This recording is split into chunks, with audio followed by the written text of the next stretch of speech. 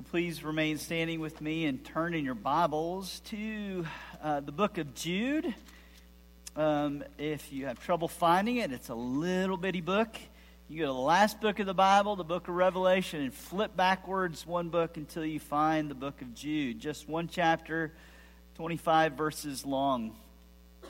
If you're new to Christianity, aren't familiar with the Bible, we're glad to have you here. We've printed that text for you in your worship guide on page 8 so you can have it in front of you.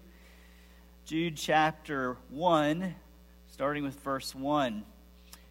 Jude, a servant of Jesus Christ and brother of James, to those who are called, beloved in God the Father, and kept for Jesus Christ. May mercy, peace, and love be multiplied to you. Beloved, although I was very eager to write to you about our common salvation, I found it necessary to write appealing to you to contend for the faith that was once for all delivered to the saints. Certain people have crept in unnoticed, who long ago were designated for this condemnation.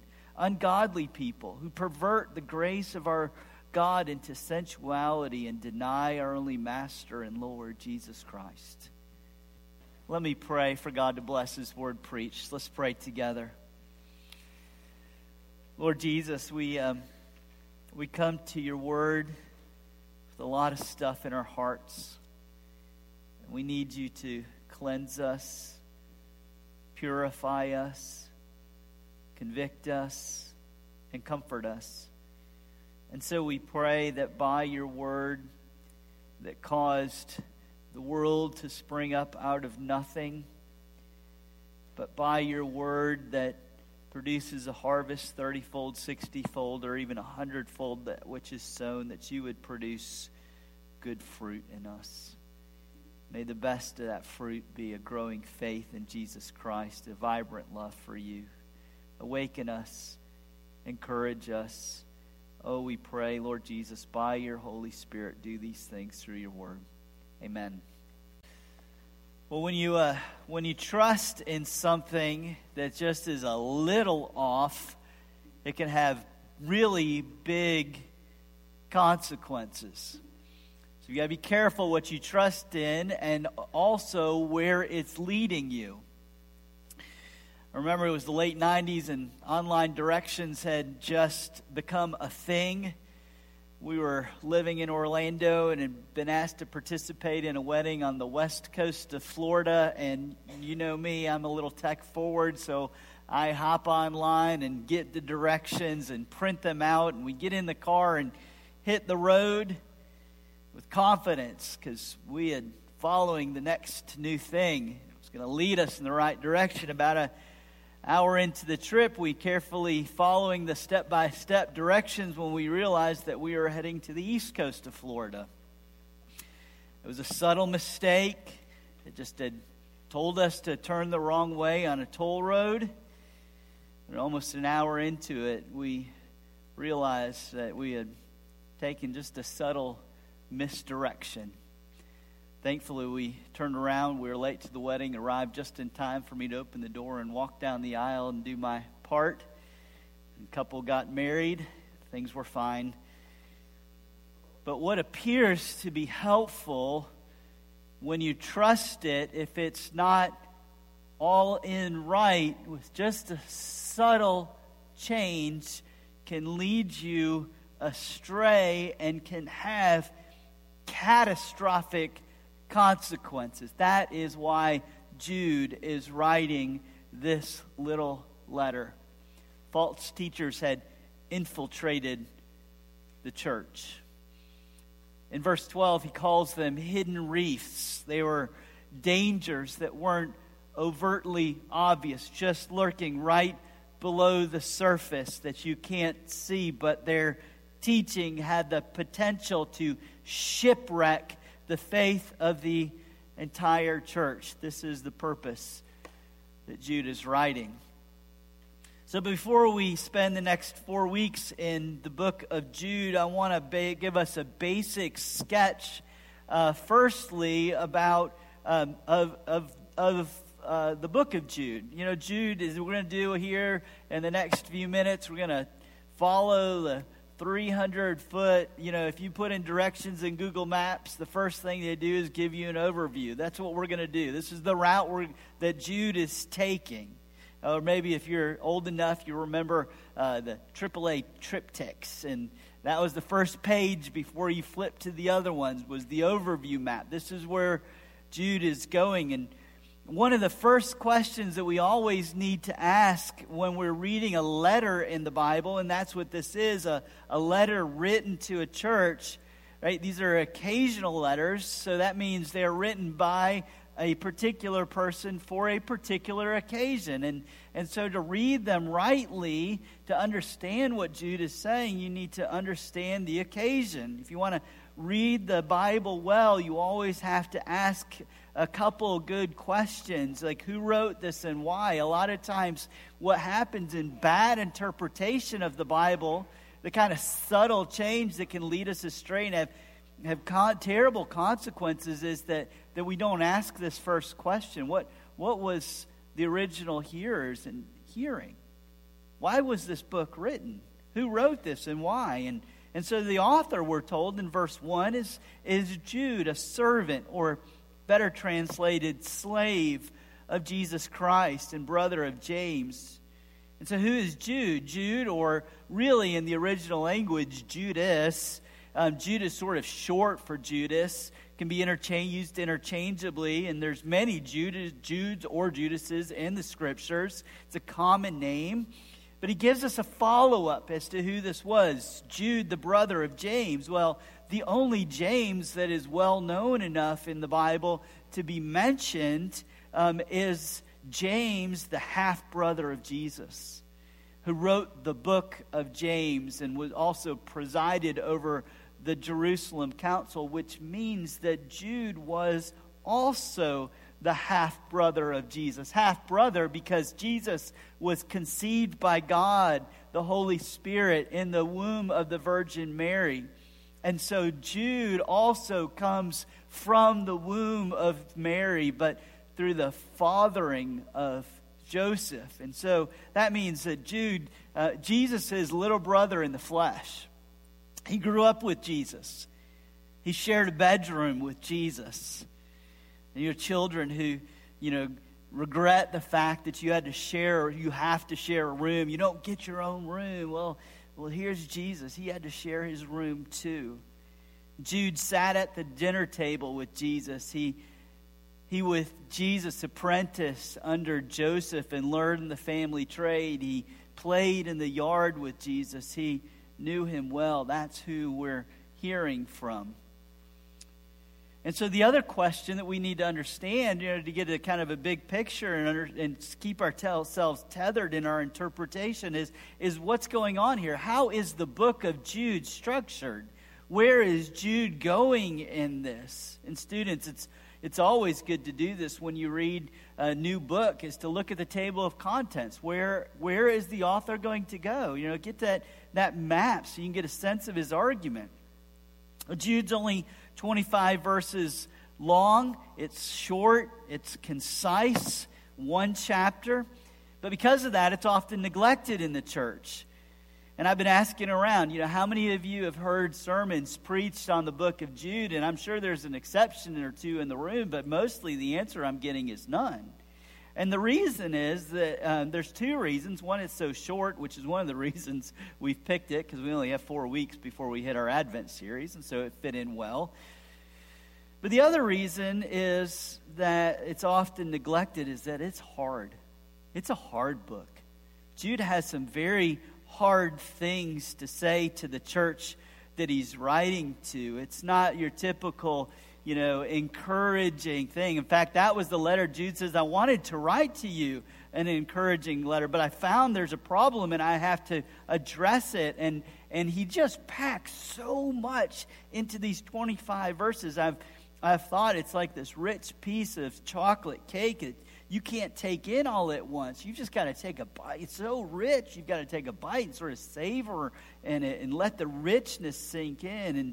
And so Jude is one of those letters that you really have to slow down in. Now, if I can switch the metaphor, the way he's structured the book is like a bad Oreo, right? And a good Oreo, the middle stuff's the best stuff. But like this is like an Oreo with hard, bitter medicine in between. Right? So verses 1 through 4, our introduction section here, Jude says some really encouraging things to them, reminds them of some really encouraging things about who they are in Christ and what they've received from them. And then in verses 24 and 25, he sandwiches the other ends with some really encouraging things for them to hear. But in between, he's got some really hard warnings for us that's going to be really difficult for us to receive. Now, the structure, I want to remind you, is the way God speaks to us frequently. He couches hard things with reminders of his grace and mercy. And that's important for two reasons. One, God says hard things to us, bitter things oftentimes that are difficult to receive. And he's going to warn them, for instance, of the harshness and reality of God's judgment and the danger of falling away from Jesus. But before he does that and after he does that, he reminds them of who they are in Christ. He reminds them with the remainder of God's great ability to keep them all the way to the end. This is the way God speaks. He always speaks not just words of encouragement, but words of confrontation. And not just words of confrontation, but couched with grace. Parents, you remember this structure. It's a good way to learn how to confront and warn your children. Let me remind you of my love for you. Now let me warn you of the dangers that you're facing if you keep going down this route. And then let me remind you of my commitment to you. I won't give up on you. I'll keep you as your parent. I will love you all the way to the end. It's a both and, but they're both not only a both and, but that structure is so important to remember. Not only in our speaking to our children, but in remembering on how our Father speaks to us. And so that's the big picture. Now let's turn our attention to verses 1 and 2 and see who Jude is writing to. Because his address at the end of verse 1 to those who are called, beloved in God the Father, and kept for Jesus Christ is a great definition of what a Christian actually is. First, notice how deeply Trinitarian this is. This is our salvation. All three members of the Trinity are involved. Notice how God-centered it is. It's all of grace. The Christian is someone who has been called by God, who is beloved by God the Father and kept by the Holy Spirit for Jesus Christ. It's all of God's grace. A Christian isn't someone who first does things for God. A Christian is someone who has had God, by his grace, do something for us.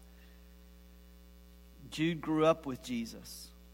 He went to bed with him, had to share a room, saw him perform miracles. And yet John tells us in John chapter 7 that even Jesus' brothers, including Jude, didn't believe in him, saw him performing his miracles. Can you imagine? I often think how insufferable it must have been to grow up with a brother who was perfect. Like, he always did everything. Like, you can never say, well, he did. Like, well, I mean, you don't get that out with Jesus. He knew he was perfect, saw him love his parents, saw him turn water into wine, saw him raise the dead, and yet didn't believe in him. He knew. There was a time when he went from a hardened, unbelieving rebel to one who was trusting in Jesus because God had done a work in his heart and called him to himself. Called him out of darkness into light. Called us out of unbelief. And in that process, God heals the ears of our hearts and gives us the ability to believe. And then God puts his love on us and keeps us all the way to the end. Jude knew. Like, I know what unbelief can do to me. And if the Spirit doesn't keep me for Christ Jesus, I will be lost.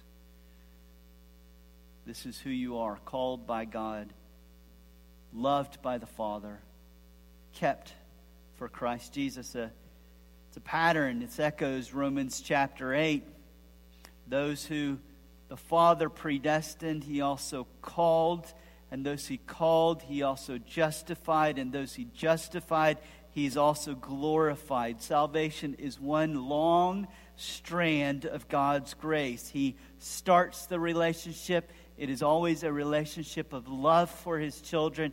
And because of that, by His Spirit, He keeps us all the way to the end. So at the end of the day, we are presented to Christ Jesus when He returns. And we say with triumphant voice, God has done this. But that's not all a Christian is. Look at how Jude introduces himself in verse 1 and how he refers to himself at the end of verse 4. Jude, a servant of Christ Jesus. Servant's too tame of a word. The Greek is doulos. It's actually a slave. The lowest rung on the slave-servant ladder. It's not a servant, a slave. And then he refers in verse 4 to Jesus as our only master. That's slave language and Lord. This too is a fundamental identity marker for those who belong to Jesus Christ. I am beloved by God and a slave. Jesus is my master, and all that I am belongs to Him. All my money, all my affections, and in this context, all that I believe. Jesus gets say over what I believe. Lifeway and Ligonier Ministries recently released a survey, the results of a survey that they've entitled Study of the State of Theology in America. One of their findings was that 60% of professing Christians agreed with this statement. Religious belief is a matter of personal opinion. It's not objective truth. If you are called by God the Father, beloved by the Father, kept for Jesus Christ, Jesus is your master. You are His slave. He gets to dictate what you believe. It never starts. These words, I believe, should at the most fundamental level, I believe should be I believe because Jesus says. And if He says something I don't like, I believe it. I'm His slave. He's my master and He loves me. Even if it's unpopular, even if it invites critique, even if it's not popular in our culture, even if we mocked for it, the master gets to dictate what we believe. We must be conformed to His word. Which is our segue into the threat that this little church is facing. And Jude is addressing because false teachers had crept into the church and they were subtly perverting the gospel. False teachers are always, in every age, a great threat to the church. And to be honest with you, it's not something in America that we like to talk about. The church's greatest threat has always been from the inside, not from the outside. The Bible spends so much more time warning us about the danger of bad doctrine inside of the church, of false teachers inside of the church, than it warns us about the bad outside of the church. Paul, in Acts chapter 20, gets the elders together from the church of Ephesus, all of the elders from the church of Ephesus, and he's instructing them. And this is one of his warnings. I know that after my departure, this is the way he speaks to false teachers, fierce wolves will come in among you, not sparing the flock. And from among your own selves will arise men speaking twisted things to draw the disciples away after them. And notice here in Jude that the false teachers have crept in. Right? They're not always obvious because Satan masquerades as an angel of light. They'll use our own words. They look like the real thing. They'll take our language and just subtly twist the meaning of those words so that they end up meaning something completely different. And so Jude is telling them who are slaves of Jesus, beloved by God the Father, kept for Jesus Christ, he is telling them in verse 3 to contend for the faith that was once delivered to all the saints.